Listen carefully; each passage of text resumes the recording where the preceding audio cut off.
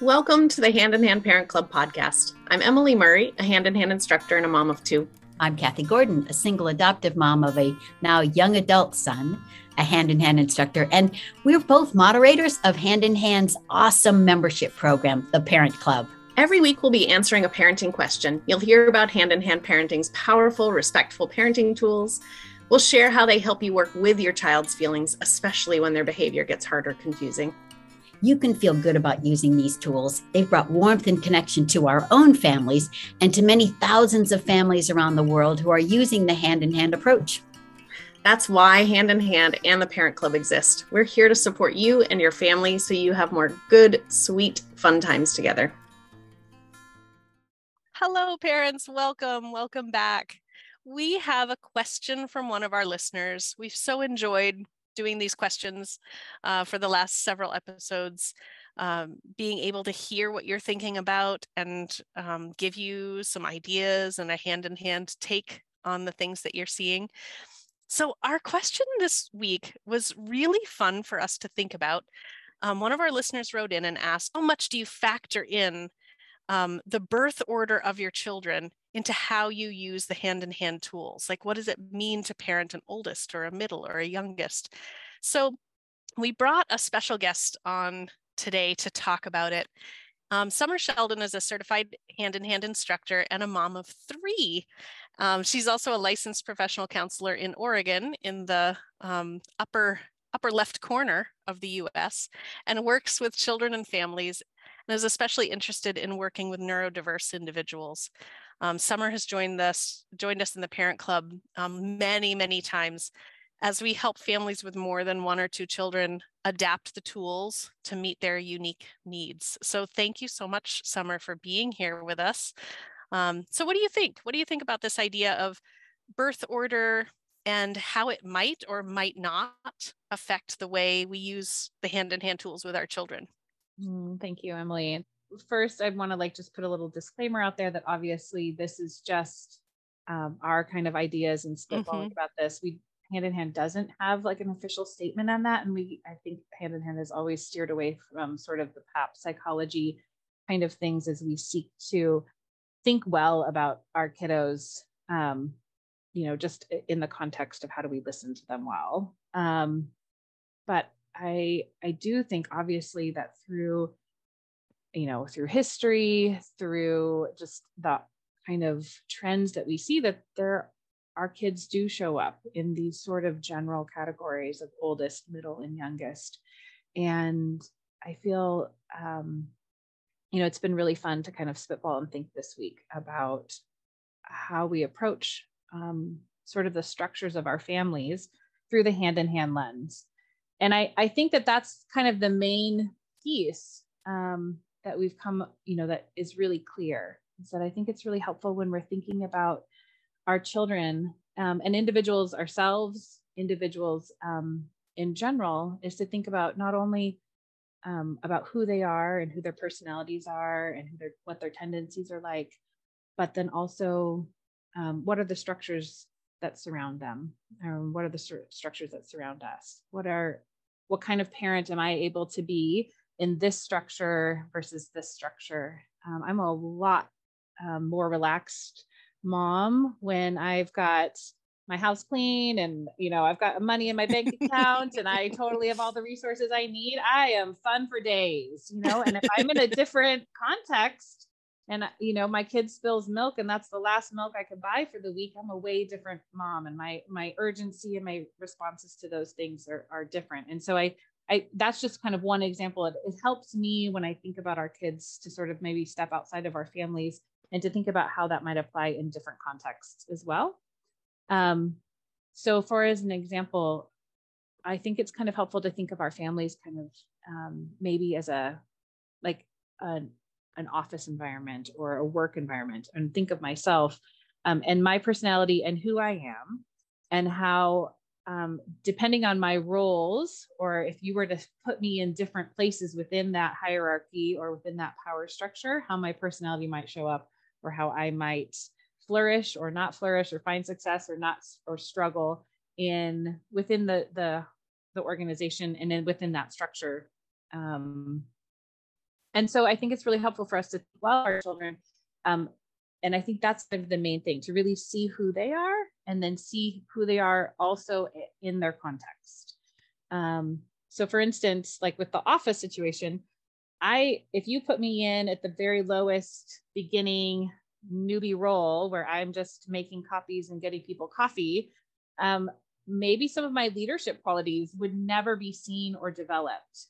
If you stuck me in the middle, you know, I might really flourish, where sometimes I can be in a role of, you know, kind of giving some directions and then also being a good follower. If you put me in as the CEO, I can tell you right now, I will struggle because I have the executive functioning skills of like a carrot. I can't do anything. So I think it's really interesting to think of ourselves, but I also love people, you know, I have great ideas. And so there's all kinds of different things that we can think about how that's just for me, for an instance. So then when I shift and I think about my children and I think about, I have 3 kiddos and I've got 2 oldest boys that are only 18 months apart. And then I have a daughter who's about 3.5 years younger. And so that in and of itself is just a really self-contained, you know, structure about how those 2 at the top kind of interact, and then how the youngest kind of gets to be very much the youngest and is of a different gender and you know, has a very different experience in the family and in how she, you know, the kind of power she has and kind of expectations. So as a parent, it's been really helpful for me to think about them since they were little, and who they are. So my oldest tends to be a really sensitive. He's very aware of his environment. He's a very connected person. So it's really easy for him to step into the role of being a parent and being parentified. And I actually have to work really hard against that, because it's really convenient to have a 14-year-old semi-parent when I'm trying to get the kids out the door.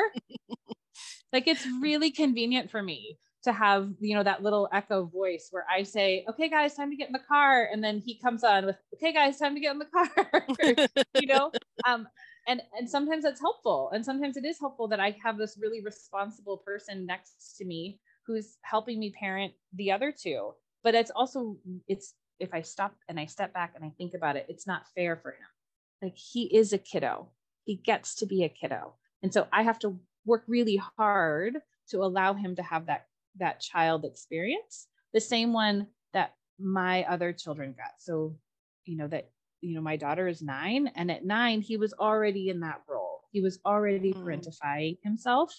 And that is something that I've actually worked really hard on, but, and he's even admitted, like, he'll say, well, I'd rather yell at them than you yell at them.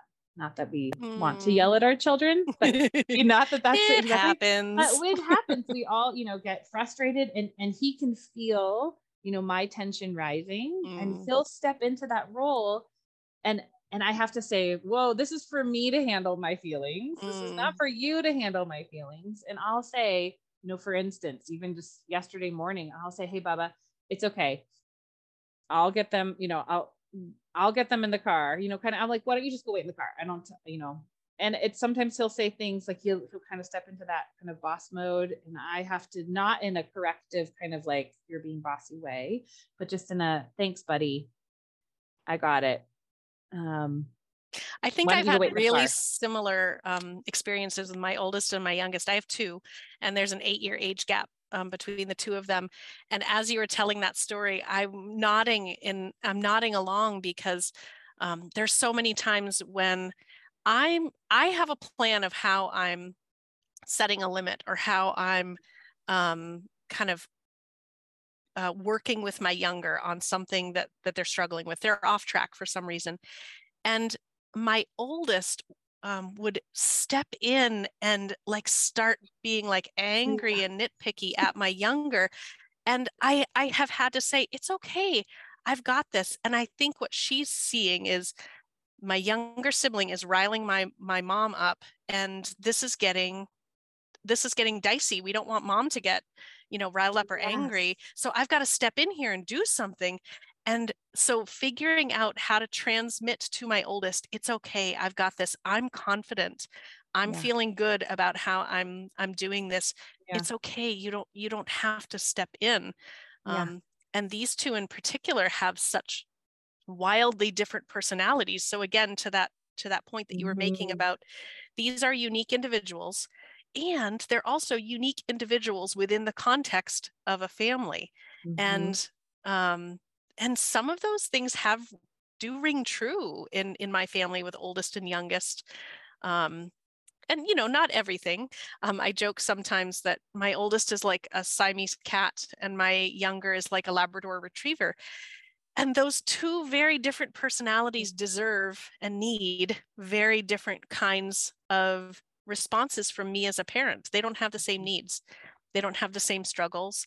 They don't have, they need different things from me as a parent. So I have to kind of switch in my brain, like which person am I talking to? Which personality, which style do I need to move into for each of them? Do you find yourself doing that same thing, like tailoring the tools to kind of your older and your middle and your youngest in those different ways? Absolutely.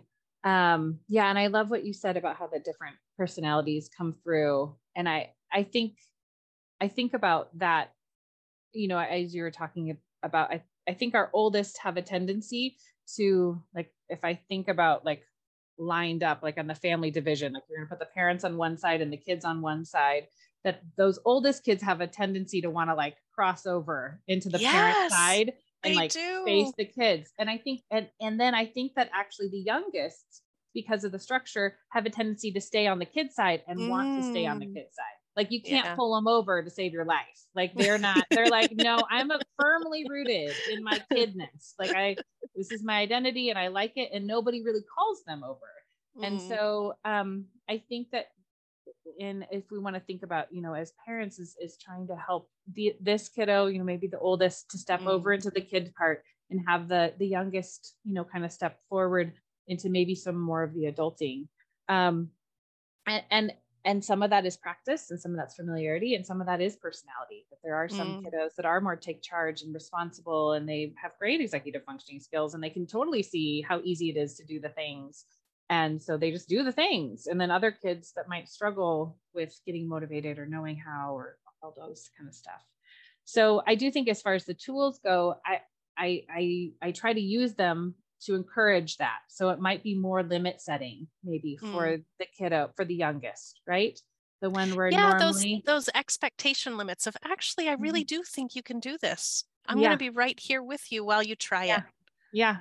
And I, it might be that it's something that feels really physically strong or difficult for them, or, they're kind of used to sort of, I asked the oldest to take the garbage out because he's the strongest, he's the oldest, he'll get up off the couch and do it quickly. And instead I have to consciously be like, nope, totally capable 9-year-old can totally take the garbage out.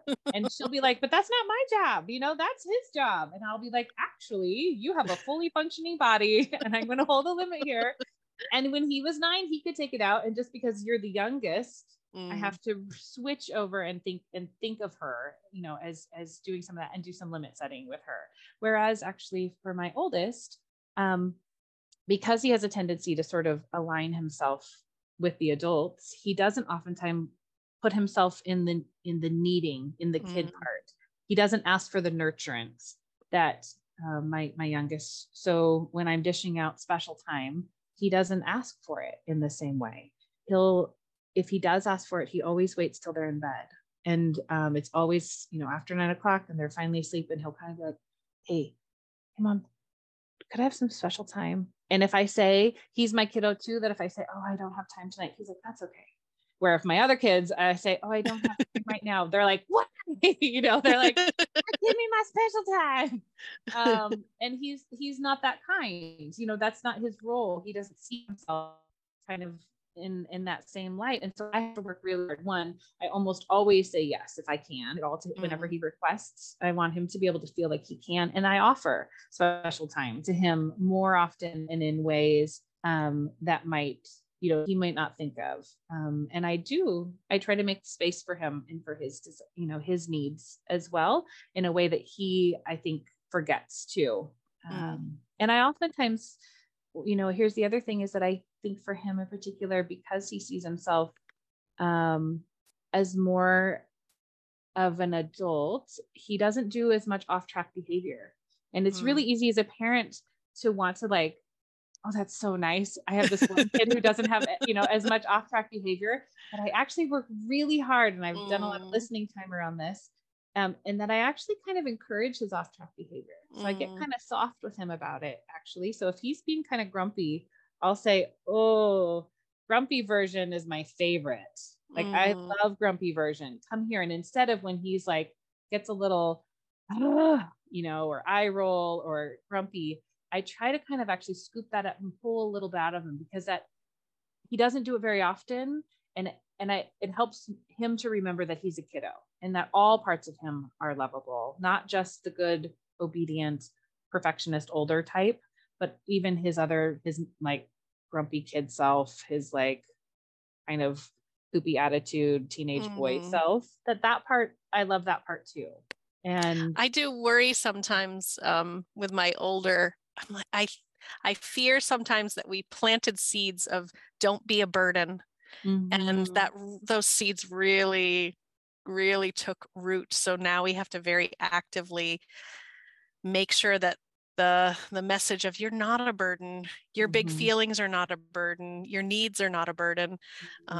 We have to really proactively try to reach out for that, in the same way that we have to help my younger, like, put your dishes in the dishwasher when you're done. Like, there's you're totally a dishwasher. So, I believe in you. I believe in you. You can do it. So we like to leave parents and listeners with one small thing that they can try after kind of thinking this through with us, seeing these different scenarios. What's one small thing that you think parents might be able to do to help them think through this lens of unique child, but interesting context? Yeah. I really love the idea of just flipping the script on those kiddos. We didn't even touch on middles. There are a lot of middles. I'm a middle. Of course we didn't touch on middles. So one, get lots of listening time about those middles, because they're gonna but they get forgotten. They do. We should do a whole episode just on middles. But I do think that flipping that script, particularly in the roles in which we think of our kiddos, being aware of them and doing some of that really. So whether that's going after your oldest with some extra special time, whether that's setting a little bit more listening, or stay listening and limit setting with your younger, or just noticing you have a middle child. Yes, just notice that they're in there. Because we want attention. Summer, thank you so much. I really appreciate you taking the time to be with us today and sharing this fun topic of birth order and tailoring the tools to each unique kiddo that we have. So we'll see everyone in the next episode, where we have another special guest. Hand in Hand founder Patty Whitfler is going to be with us. So we'll see you all then. Thank you. Thank you. Thanks, Emily. Bye. Thank you so much for tuning into the Hand in Hand Parent Club podcast. Please like and subscribe to hear more. And to connect with us between these episodes, come on over to handinhandparenting.org to join the Parent Club, where you can get coaching, classes, and live support. Come join our vibrant community of parents in the Parent Club who are committed to getting the support they need to be the parents they want to become. We'd be honored to support you too.